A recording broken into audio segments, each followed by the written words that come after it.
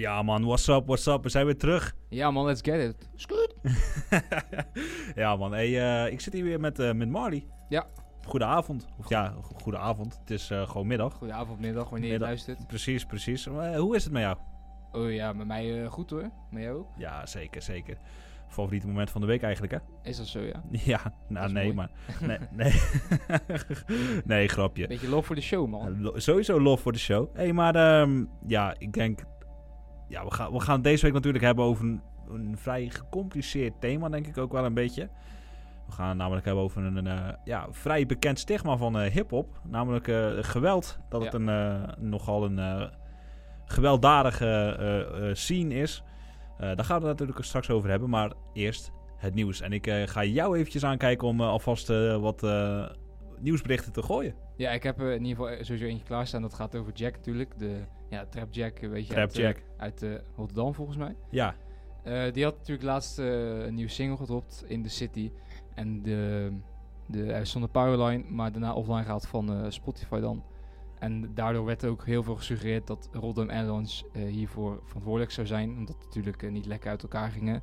En Jack die sprak zich ook de laatste ook al flink uit over het label, waaronder bij de Rookworst podcast van Hef toen. Ja. Toen ging hij best wel al in op het label. Ja, hij is nu natuurlijk independent. Maar ja, je kan wel een beetje vermoeden dat hij nog wel een beetje gedoe heeft met het label. Ja, precies. Wat denk jij? Ja, ik weet niet of hij echt per se helemaal independent is gegaan, aangezien hij natuurlijk nog zoveel mot heeft met Rotterdam Airlines. Maar ik hoop dat hij in ieder geval die beef een beetje aan de kant wordt gelegd. Dat de muziek namelijk gewoon gaat spreken. En dat dat het voor iedereen beter is. Op het duur is het ook wel natuurlijk... Kijk, ik weet ook niet of Rotterdam Airlines erachter zit, maar er werd heel veel gesuggereerd. En ja, ik denk... Ja, hij zelf ook. Heeft daar zelf ook iets op zijn Instagram van gezet, inderdaad. Je gaat er wel een beetje voor uit natuurlijk. Ja, precies. Ik had ook nog iets bijzonders. Namelijk misschien ook wel een beetje in het thema. Nou, misschien ga ik dat trouwens eventjes mee eindigen met het nieuws. Ik ga eens eerst eventjes hebben over Lange Frans. Ik weet niet of je het deze week hebt gevolgd van Lange Frans. Nee, ik heb eigenlijk na die uitspraak toen bij die podcast met dat vrouwtje heb ik hem niet meer echt... hij had wel zo'n nummer gemaakt of zo, toch? Ja, daar gaat het dus over. Daar is dus echt heel veel kritiek op gekomen. Kon namelijk wederom weer slecht in het nieuws, omdat hij wat controversiële lyrics had gebracht in het nummer. Hij noemde Nederland onder andere gebrainwashed, dat we ons niets...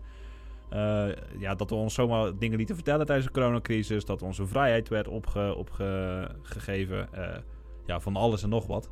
Het waren nogal wat serieuze aantijgingen. Hij is, om het eventjes kort samen te vatten in het nummer, de rapper is het niet eens met de coronamaatregelen van onze regering. En hij vindt dat iedereen slaapt. Dat iedereen, snap je? Ja, ik zal me van niet woke zijn, weet je. Ja, precies. En daarnaast had ik nog iets bijzonders, namelijk de YBN crew die uiteenviel.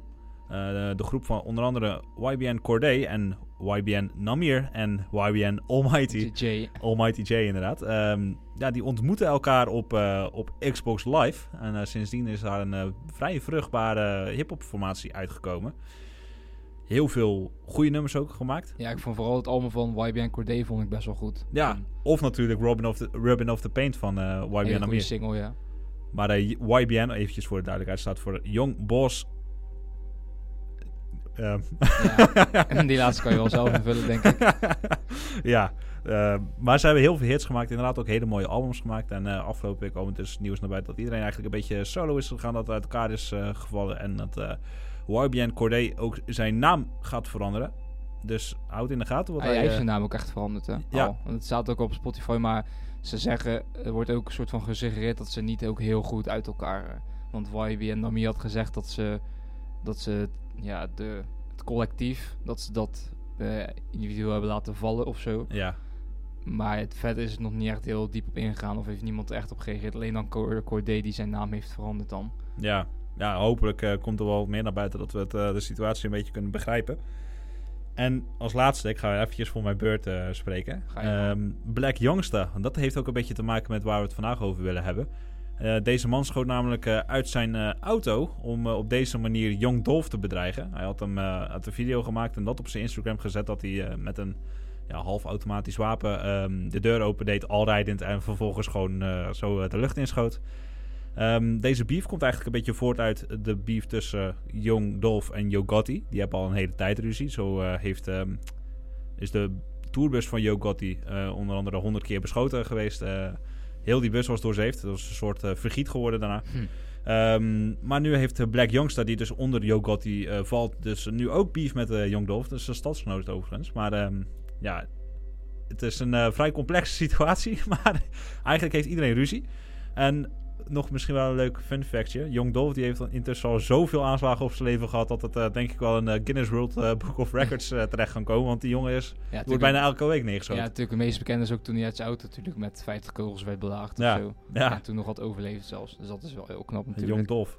Ja, bijzondere vent. Bijzondere vent.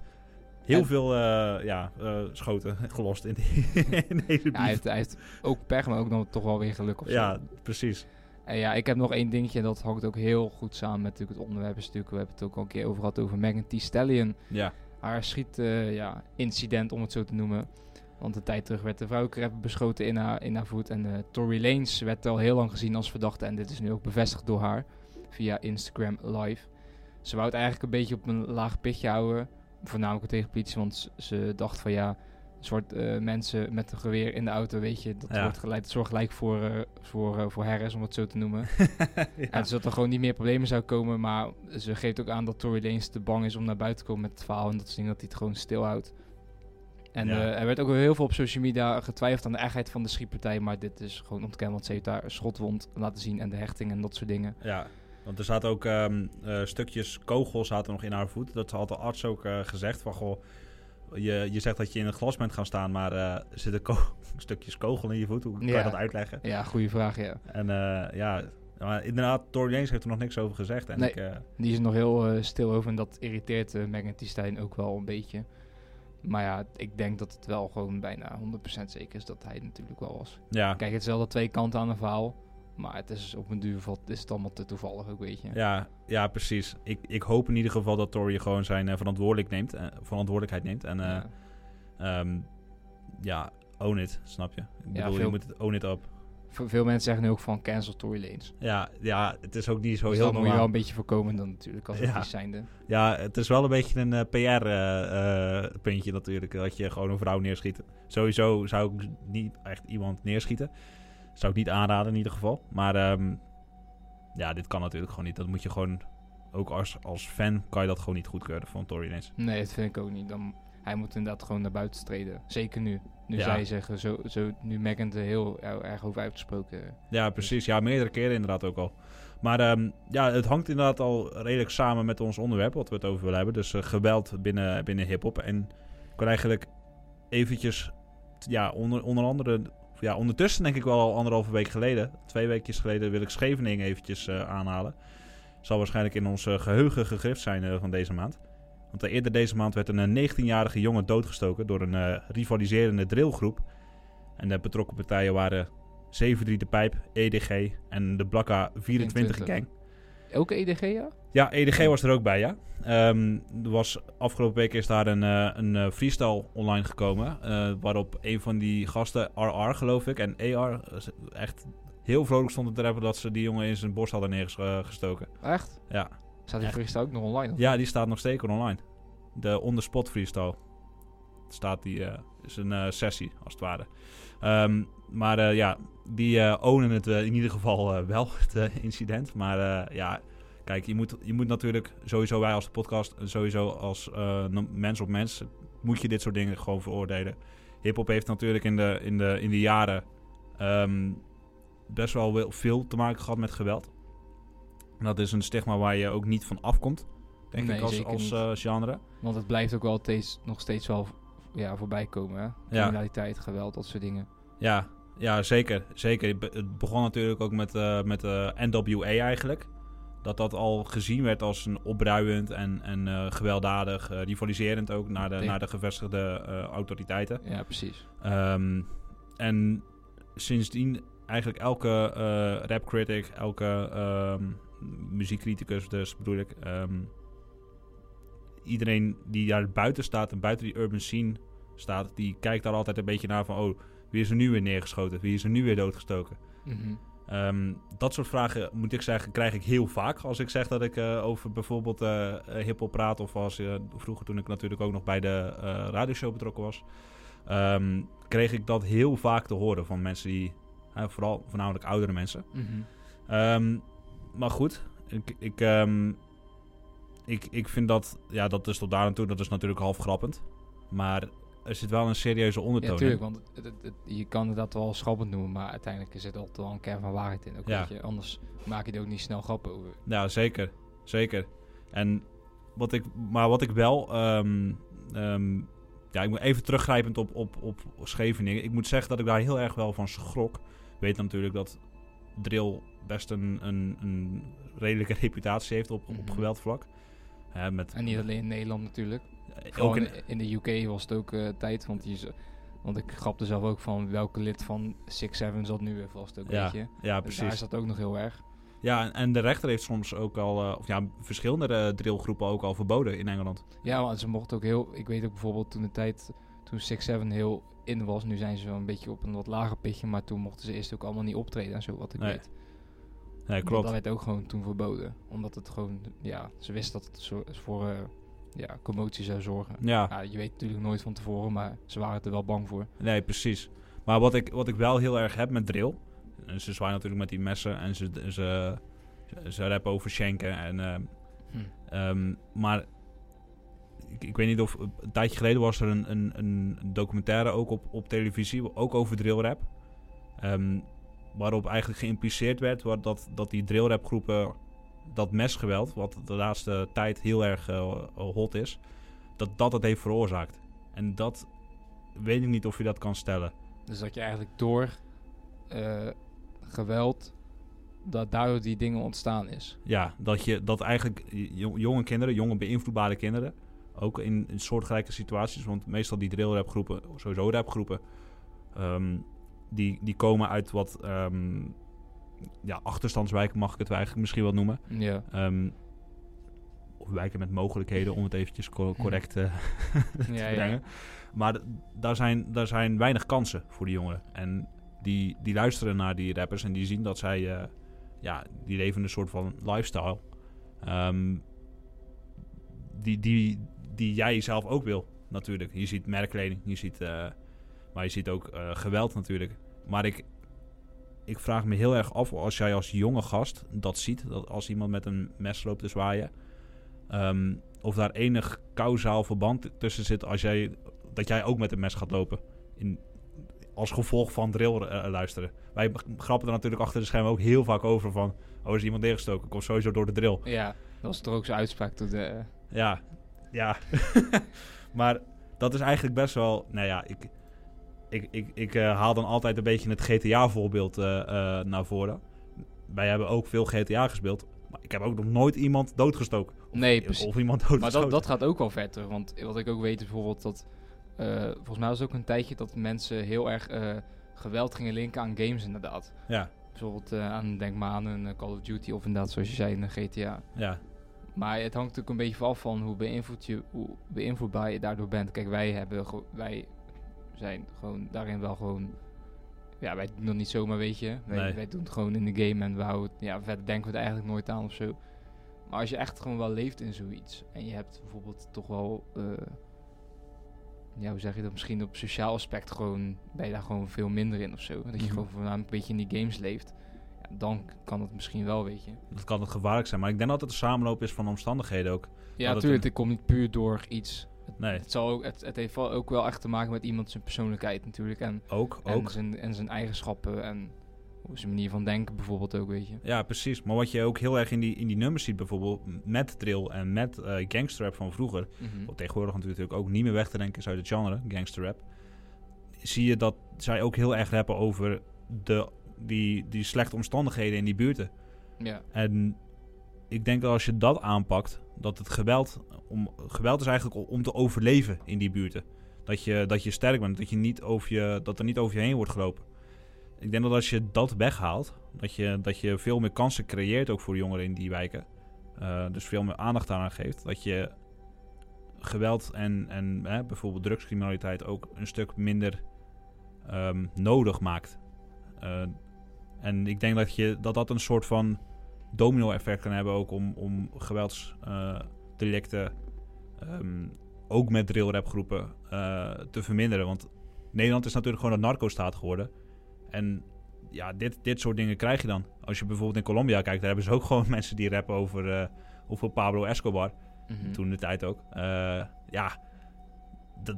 Dat is evident aan de cultuur waar je dan in leeft. Ja, precies. Het hangt allemaal gewoon wel samen, volgens mij wel. Ja. Want zoals je zei inderdaad, ik had toevallig een interview gelezen van Klas en Blakka vorig jaar.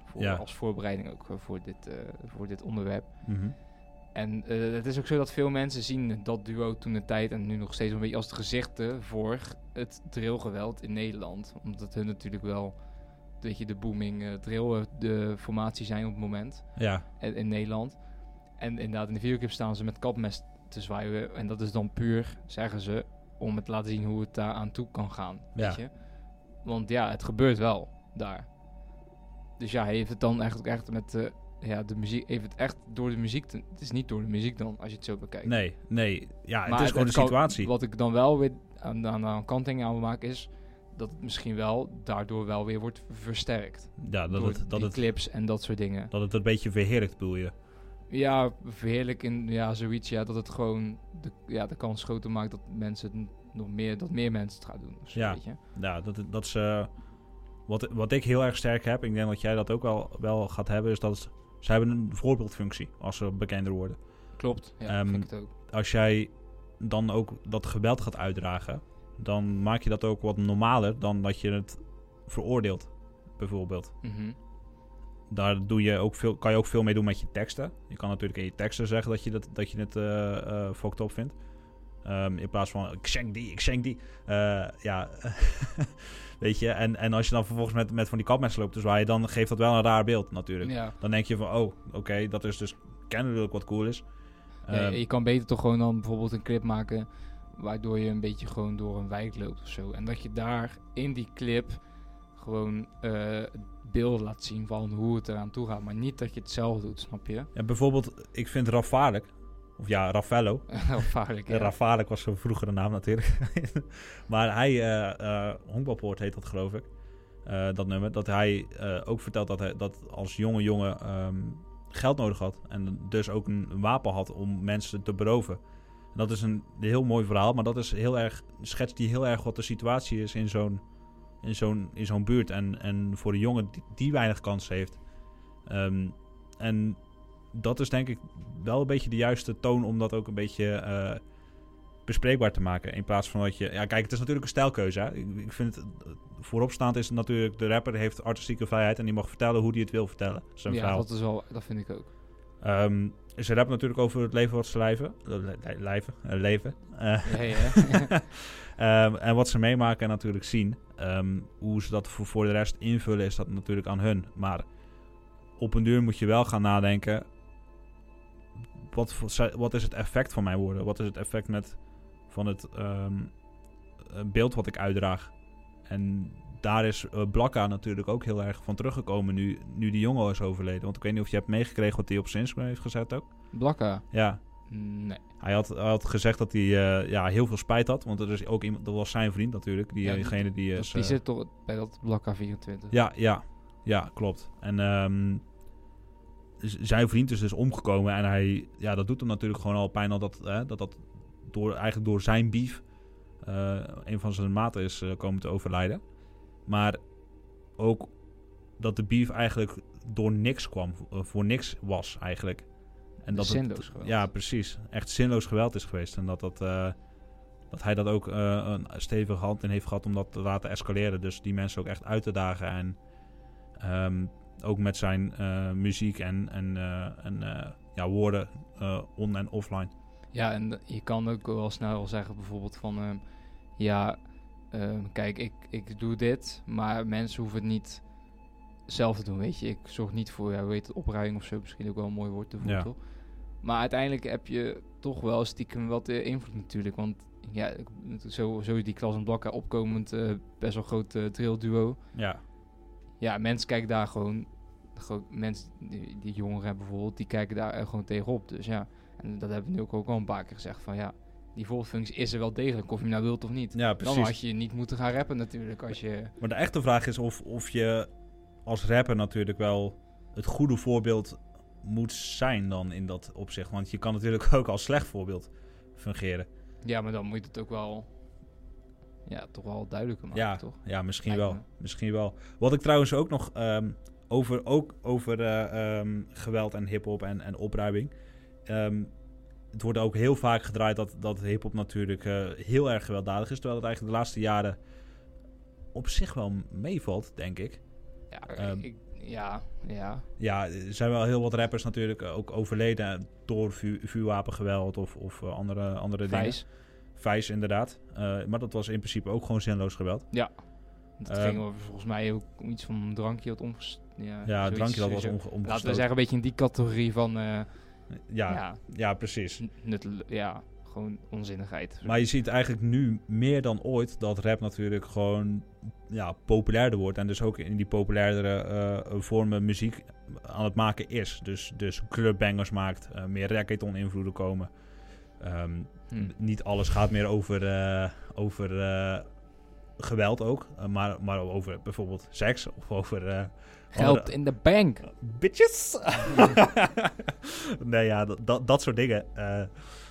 Dus je ziet dat ook wel, dat genre ook wel veranderen. Alleen in die drill zijn bepaalde groepen en subgenres waarin het wel degelijk prominenter is, geweld.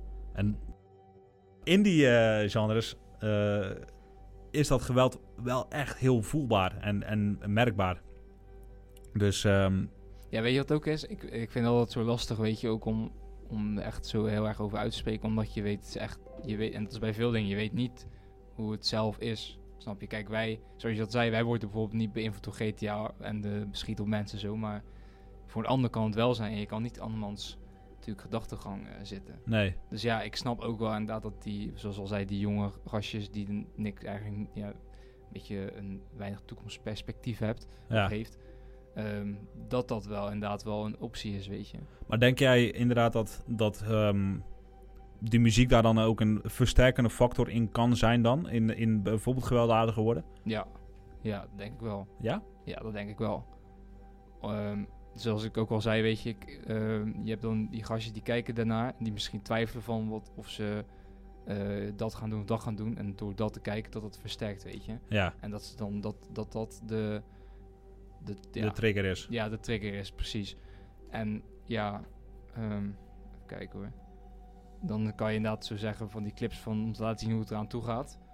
Maar je soort van, zoals wij, je verheerlijkt het wel in plaats van het alleen puur te laten zien, toch? Ja, je precies. hebt ook meerdere manieren om het te laten zien. En waardoor mensen misschien juist van afstappen, snap je? Ja, precies. Want ik ben ook altijd wel van mening van, je hebt altijd wel toekomstperspectief, snap je? Je kan altijd wel iets van maken, alleen je moet er wel, soms op een legale manier moet je er misschien wel iets meer voor doen, bijvoorbeeld. Ja. Of je moet in principe van bepaalde dingen afstappen om dat te kunnen doen, snap je? In die wijken sta je natuurlijk wel al met 1-0 achter, dus je moet wel extra hard werken om natuurlijk legit je geld te proberen te verdienen. Ja, maar uiteindelijk als je hier ook in vast blijft zitten, en dat is ook een beetje waar ik ook bijvoorbeeld als je begint in een drugswereld zit, ik ga misschien wel een heel gevoelig onderwerp aankaarten hoor, maar als je, weet je, in zo'n drugswereld terechtkomt, dat je er ook eigenlijk niet echt meer uitkomt. Ofzo. Nee, precies, dan word je er echt ingezogen. En op een duur kan het ook zijn dat je gewoon vast zit, maar dan is het klaar, weet je. Ja. Want of je belandt in de gevangenis, of je belandt in het graf. Ja. Of je wilt iets veranderen, je wilt iets op een legale manier een soort van je leven leiden. Maar dat is misschien ook gewoon heel lastig, omdat je misschien dan in plaats van met 1-0 achter al gewoon 15-0 achter staat. Ja. Omdat je gewoon en zo'n naam hebt en je hebt reputatie of zo en je hebt het strafblad en dat soort dingen. Ja, precies. Ja, probeer daar maar eens uit te komen dan, weet je. Ja. En ik denk juist dat je op jonge leeftijd, dan heb je echt nog de mogelijkheid om er snel uit te stappen, snap je? Of dat je dan heb je juist nog wel de meer kans dan dat je over 20 jaar dan zou hebben, uiteindelijk. Ja. Zo kijk ik daar een beetje naar. Ja, daar ben ik het volmondig met je eens. Oh, ja, dank je. Dus dit was de pot. Nee, nee ik denk inderdaad wel dat factoren zijn. Maar ik denk ook dat blijft natuurlijk een wisselwerking ook. En ik moet altijd een beetje denken aan dit soort thema's. Ice Cube met zijn nummer Gangster Rap Made Me Do It. Altijd moet ik daar dan denken als het over geweld en hiphop gaat. Want daarin zegt hij eigenlijk op een hele geniale wijze... Eigenlijk de onwetendheid van buitenstaanders uit die scene legt hij dan vast. Waarop hij zegt... Ja, oké, ik doe dit soort dingen en ik ben misschien agressief of ik ben brutaal tegen politie bijvoorbeeld ook. Maar dat is hier en hierom. Maar jullie zien dat zo en zo. Ja, maar natuurlijk iedereen heeft ook zijn eigen standpunt erin, weet je. Klopt, absoluut. Maar kijk, ze ook sowieso in Nederland. Nederland is toch ook best wel goed. Ja, gewoon een goed land. Waar je gewoon best wel kansen kan hebben. Dat je daar ook wel echt wel, zelfs in die, hoe noem je dat, woonwijken met mogelijkheden. Ja. Dat je daar echt wel kansen hebt. Alleen ja, hoe ver de overheid en dat soort dingen daar nou echt in duiken. Ja. En instanties, dat is natuurlijk ook nog maar de vraag. Want dat bijvoorbeeld las ik ook ergens in een artikel. Dat volgens mij voor 3/12 van vorig jaar ergens, dat je juist het dan moet aanpakken in plaats van alleen maar met een vergrootglas erop gaan zitten kijken. En gewoon maar alles een beetje aankaart wat kut is. Ja, precies. Je kan ook gewoon kijken van, wat gaat er bijvoorbeeld goed of waar zijn de mogelijkheden, weet je. Of wat kunnen we misschien hier aan doen waardoor we minder van dit soort voorvallen zijn. Ja, precies. Dat kan ook natuurlijk. Dus dan kan je ook weer zeggen van er ligt weer een rol bij dat en dat, weet je. Ja, precies. Maar ik denk dat we het er sowieso alle twee over eens zijn dat... Kijk, geweld en hiphop is eigenlijk sinds het begin eigenlijk al samengegaan. Vroeg natuurlijk in de raciale dingen. Dus voornamelijk in de achterstandswijk ook in Amerika. Ik blijf bijna elke uitzending wel de message van Grandmaster Flash zetten. Maar dat is zo'n belangrijk nummer geweest. Zo'n kantelpunt ook in hiphop. En je ziet steeds later ook... elke decennia heeft decennium heeft eigenlijk wel zijn eigen soort van geweld / maatschappelijke factor daarin. Bijvoorbeeld een NWA of The Game zelfs ook. 50 Cent was daar ook goed in. Maar de laatste 10, 20 jaar zijn er ook in Nederland veel mensen opgestaan die daar ook over rappen. En daar ook een stem geven aan misschien wel benadeelde jongeren uit die buurten.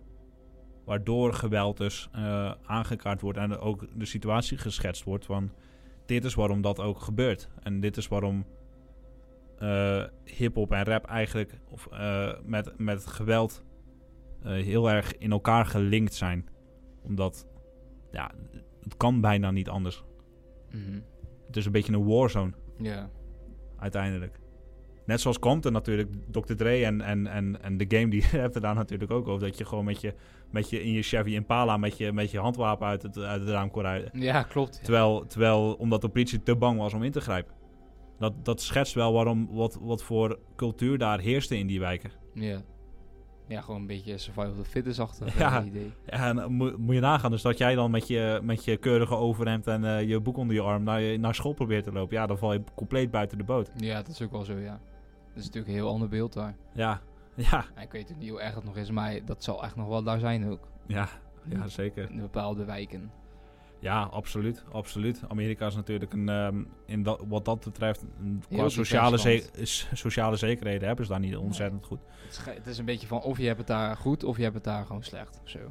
Ja, klopt. Ja, je kan ook van de een op andere dag kan je gewoon werkloos worden. Dus dat is op zich ook niet heel prettig. Maar goed, daar word je dan minder snel opgevangen. Ook. Klopt. Bijna niet misschien zelfs. Ja, eigenlijk bijna niet inderdaad. En in Nederland is dat ook wel lastig hoor. Er zijn ook heel weinig goede maatschappelijke vangnetten voor dat soort jongeren ook. Ja, klopt. Er zijn heel veel mooie initiatieven, daar niet van. Dat moeten we natuurlijk ook voorop stellen. Maar er zijn ook heel veel dingen waar het niet goed gaat. En dat moet je ook onderkennen. En uiteindelijk denk ik dus dat die drillgroepen en dat geweld en dat wapengeweld en dat bijna altijd terug te linken is aan zoiets. Aan die rap bedoel je? Ja. Of wat? Ja. Absoluut. Ja, het is altijd wel een link. Alleen ik durf nou niet te zeggen wat nou de oorzaak is. Nee, ja, Ik dat denk- is ook lastig natuurlijk ook wel je Want vinger ik vind op dan te de leggen. punt ik vind dat wel makkelijk om dan een vinger op te leggen inderdaad van het komt door de drill, snap je? Want dat vind ik dan wel heel kort door de bocht. Maar het komt ook wel door de drill eigenlijk, hè. Kom allemaal door de drill, man. Sowieso door de drill. Ja, kijk, je hebt gewoon wel incidenten. Het komt door de drill, maar het is heel tijd in een soort van cirkel eigenlijk. Ja, gewoon. vicieuze cirkel. Ja, en dat wordt dan alleen maar sterker op een duur, weet je. Denk jij eigenlijk dat geweld uit hip-hop ooit zal wegvloeien? Dat het echt een poeslief Nee, genre gaat worden? nee, want ik denk dat dan hip-hop niet langer bestaat. Nou, eigenlijk is het ook hip-hop, hè? Die scherpe randjes. Ja, tuurlijk. Letterlijk en figuurlijk. Het is de grens opzoeken. Ja. Maar dat maakt het ook juist mooi, weet je. En ik vind ook gewoon... kijk, als de criminaliteit niet in de hiphop meer zou zijn... dan ga je ook gewoon andere onderwerpen ook niet meer tegenkomen in de hiphop. En dan is het alleen misschien nog maar over... zoals je zei, clubbangers krijg je dan misschien nog alleen maar... Ja, Nou, dan is het... Maar ja, dat is ook dan niet echt meer hiphop, weet je. Nee. Ja, het is wel hiphop, maar het heeft ook gewoon invloed van anderen, weet je. Het is niet meer die pure hiphop dan, natuurlijk. En ik denk dat pure hiphop inderdaad wel heel veel met geweld dan te maken heeft. Ja, man. Gelukkig en helaas eigenlijk. Maar natuurlijk, er zijn ook wel andere, bijvoorbeeld, ik pak even gewoon bij Opgezwollen, weet je, die zijn ook niet echt van. Maar dat is meer over Zwolle natuurlijk en dat Ja. soort dingen. Maar ze rappen natuurlijk ook over Holtebroek. En dat was ook niet zo'n hele fijne buurt in Zwolle. Nee, klopt, dat is waar. Dus ja, ik denk dat ik het ook al zou missen als het dat criminaliteit geen plek meer zou hebben in hiphop. Nee. Want het is gewoon onlosmakelijk verbonden met hiphop. Dat is eigenlijk wel de conclusie die we kunnen trekken. Het maakt hiphop wel heel erg sterk, natuurlijk. Absoluut, Wel. absoluut. Ja, je zoekt gewoon echt die rauwe randjes op van wat er mag en wat er kan. En Maar ook gewoon wat je ziet, wat je ziet inderdaad. wat je meemaakt. Ja, absoluut. Hé, maar eventjes iets totaal anders. Nou, zeg het eens, Sven. Ja, Wat vind je van drill? wat vind ik van drill? Ja, om eerlijk te zijn vind ik drill wel hard. Alleen het negatieve stigma wat erop zit, is wel een smet op het genre. En zeker ook als er grote populaire groepen ook zulke misdaden begaan. Want nooit is het goed te praten dat je iemands anders leven afpakt. Klopt, vind ik ook. Dus dat moet sowieso gezegd worden. Ja. Maar misschien ook wel eventjes wat leuks nu. De bar van de week. Hey! Hey. Ja. Hey, ik ga jou gewoon laten aftrappen. Wat heb jij deze week? Oké, ik heb deze week iets minder serieus, gewoon een beetje grappig. Gelukkig. En het Dat is heb ik van- wel even nodig. Ja, en dat is het album van Eminem. Eminem ken je vast wel, denk ik. Ja. Die heeft zijn laatste album Limbo, heeft hij volgens mij ergens in het weekend van 15 augustus daarvoor had hij gedropt. Mhm. En hij heeft daar één nummertje, en The Burden, dat is het eerste nummer van het album. En ik vind de intro al geweldig, waarop gezegd wordt...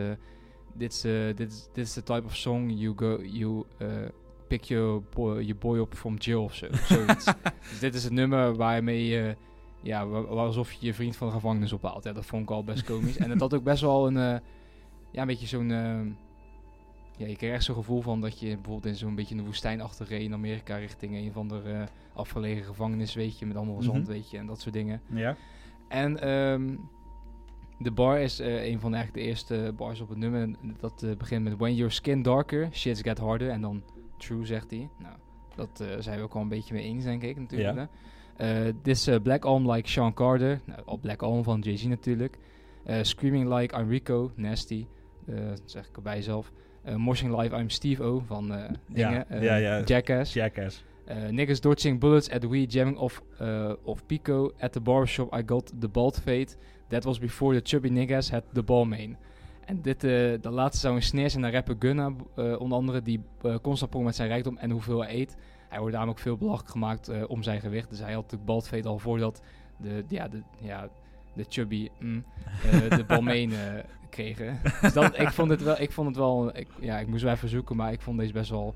Want ik vond ook hoe die kwam met When your skin darker, shit get harder. Dat hit wel, weet je. En dan toch een beetje dat grappig over een beetje richting Gunna. Zo, ja, dat vind ik wel gewoon niet hebben, toch? Ja. Ik vind het wel lachen. Ja, gewoon een beetje shots geven is altijd leuk. Precies. Dus ja, ik heb eigenlijk niet heel veel meer aan toe te voegen. Dit is hem gewoon. Check het album Limbo van Eminem. Verschillende soorten, eigenlijk voor ieder wat wils. Van een beetje rustig, naar toch wel keihard te knallen, weet je. En een beetje, ook een single met Young Thug en zo. Oh, gaaf. Dus een beetje van alles. Lekker gebalanceerd album. Ja, en daarom, ik vond hem lekker. Hard. Ja, nu mag jij, Chef. Ja, ik zit dus eventjes naar mijn blaadje te kijken. En ik heb gewoon volgens mij een hele verse gewoon gekopieerd. Mm-hmm. Dus ik weet niet of ik echt een bar van de week heb. Dus het is eigenlijk gewoon een verse van de week. Maar ik ga hem niet helemaal opnoemen. Maar het gaat over het nummer met Kendrick Lamar en Dr. Dre, namelijk Compton. Ook wel een beetje in ons thema zit. Mm-hmm. Hij begint eigenlijk, zijn tweede zin van de verse is: Still I'm laughing at the critics talking, I see him gagging. Ja, dat is in dat tijdsbestek waar hij natuurlijk groot werd, Dr. Dre. Want dit is de verse van Dr. Dre overigens, moet ik er even bij zeggen. Was dat natuurlijk, dat was aan de orde van de dag. En de NWA met Fuck the Police, Straight Outta Compton, dat soort nummers. Ja, de muziekcritici die waren daar helemaal niet blij mee. Mm-hmm. Dus dat. En vervolgens zegt hij: When I'm back in the back of my city, back in the back. En dan, ik ga het even ontleden hoor. Ja. Hij zegt: When I'm back in the back of my city. Dus the back of the city. De achterwijk. De achterwijk inderdaad. En back in the back, de Maybach, een hele mooie grote luxe auto. Ja. Maybach music. Maybach.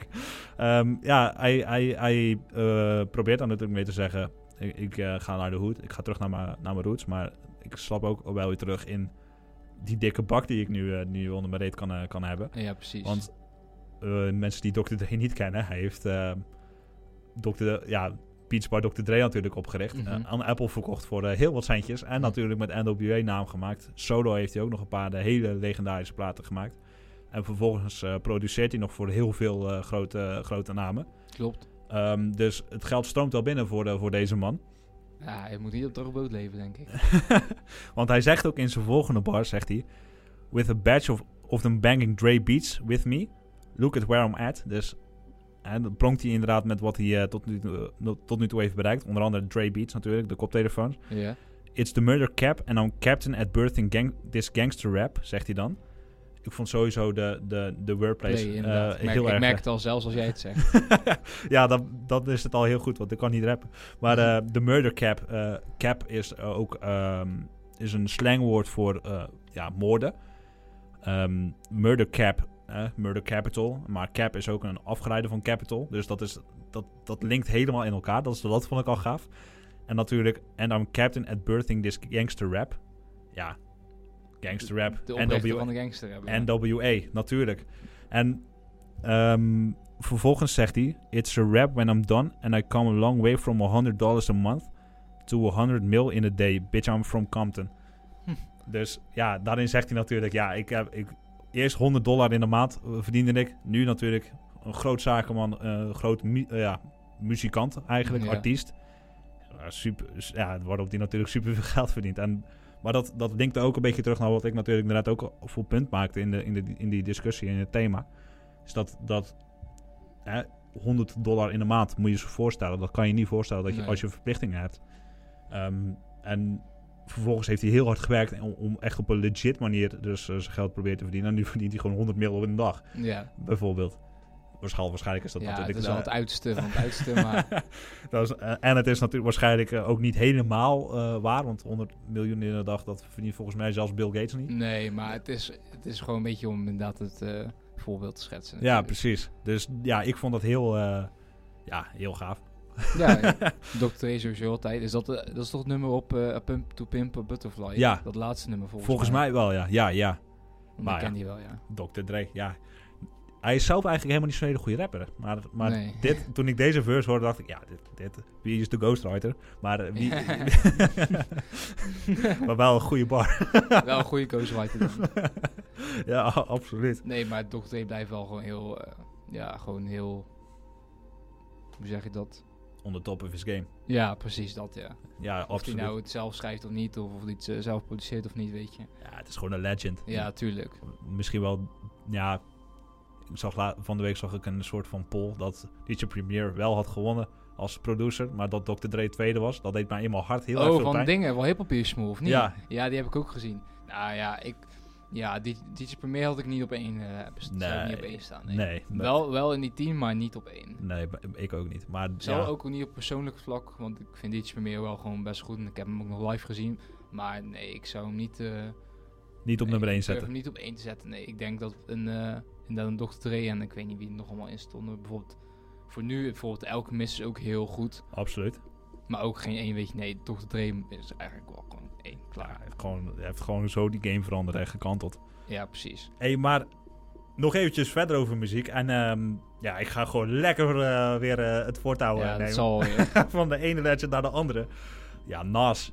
Ja, man. Godver, hij heeft gewoon een nieuw album. King's Disease heet het. Styx was heel erg fan van het album, hè? Ja, ik was best wel teleurgesteld van het vorige album van Nas. Maar... De Lost Tapes, of die daarvoor? Was volgens mij... Nasir. Met Kanye. Ja, Nasir is dat. Ja. Dat Kanye helemaal geproduceerd heeft. Ja, dat vond was ook maar echt 9 nummers of zo. Ja, dat vond ik... Dat moest ik huilen. Ik dacht echt...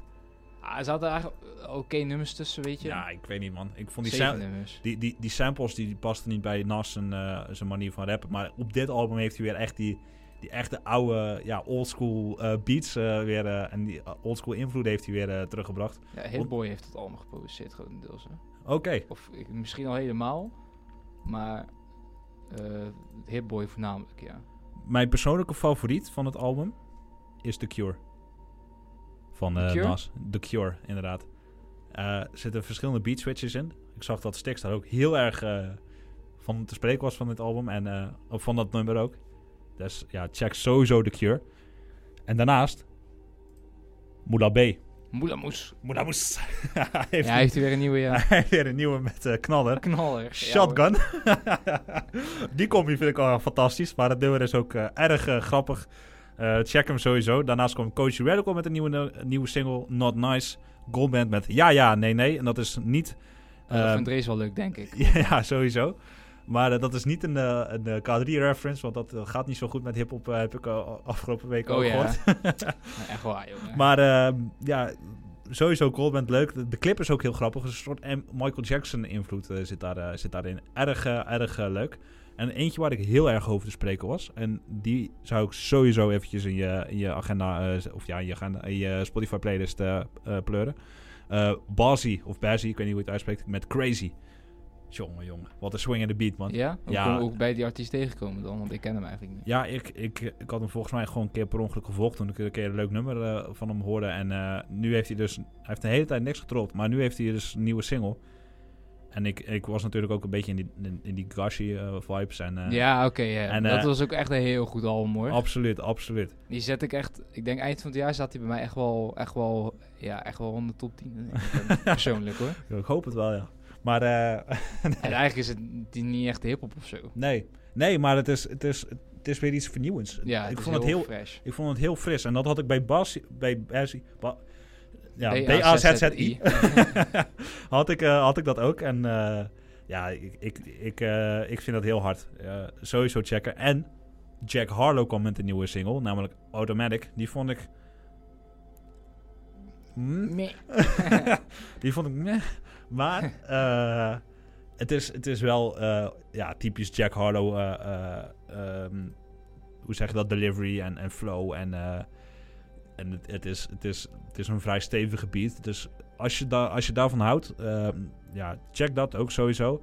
En als laatste heb ik Rocky Where You Been. Dat is een producer. Samen met Willy Wartaal en Vlado. De laatste ken ik niet. Maar die hebben een nummertje gemaakt. Namelijk Partij voor de Schapen. En, Willy, man. Ja, Willy kan je niet haten. Willy kan je gewoon niet haten. Dus dat nummer is ook sowieso leuk om te luisteren. Dus ik weet niet wat jij nog te bieden hebt. Ik heb nog ook al dingen. En als het mag heb ik ook nog een aantal dingen die ik wil bekendmaken. Ja. Sowieso een nieuwe single van Pharrell Williams en Jay-Z, Entrepreneur. Ik had er toch al een beetje bedenken bij. Dacht van hoe goed gaat het nou zijn. Maar het is eigenlijk best wel een goed album. Okay. En Pharrell Williams als producer is op zich ook altijd wel gewoon goed. Nieuwe single van Heady One, AJ Tracey en Stormzy samen. It Ain't Different. Ja, gewoon 3 UK-grootheden op 1 track. Ja, wat wil je nog meer, weet je. En ook nog RZA en Ghostface Killah hebben Fighting for Equality. Dat is een deel van de soundtrack van een nieuwe film die RZA gaat regisseren of heeft geregisseerd.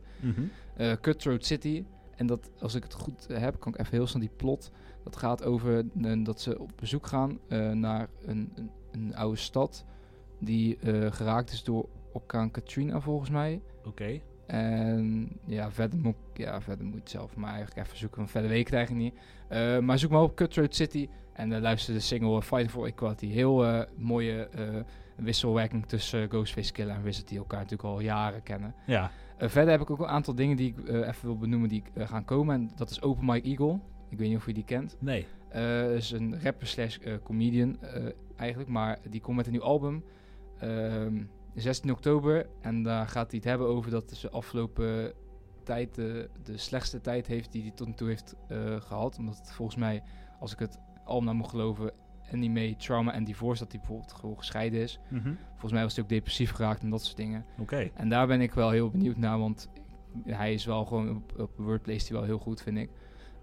Dus ja, 16 oktober en daar zal ik het tegen de tijd nog wel wat meer over hebben. En daarnaast zullen Travis Scott en Kid Cudi ook een volledig album uitbrengen onder de naam The Scotts. Na het succes van de gelijknamige single natuurlijk. Ja. Die heel viraal is gegaan, ook op TikTok natuurlijk. TikTok gang, man. Ja, man. Dus voor eigen mensen die fans van Travis Scott en Kid Cudi vind ik ook zelf gewoon best hard. Ja, absoluut. Is het wel ook wel album of je nou dat eerste single of die single nou gewoon te overhyped vond niet, is het wel gewoon album gewoon even te checken als het uitkomt. En dat was het eigenlijk, man. Ja, lekker, Voor man. meer moet je luisteren naar de Boom op zaterdagavond tussen 7 en 8. Goeie pluk. Maar goed, ja, genoeg nieuwe muziek om de week door te komen. En een leuke podcast om hiermee af te sluiten. Ja, zeker, man. Het was me weer een genoegen. Zeker weten. Insgelijks natuurlijk. En gelukkig. Voor nu, tot volgende week. En dankjewel. Ja. Later. Later.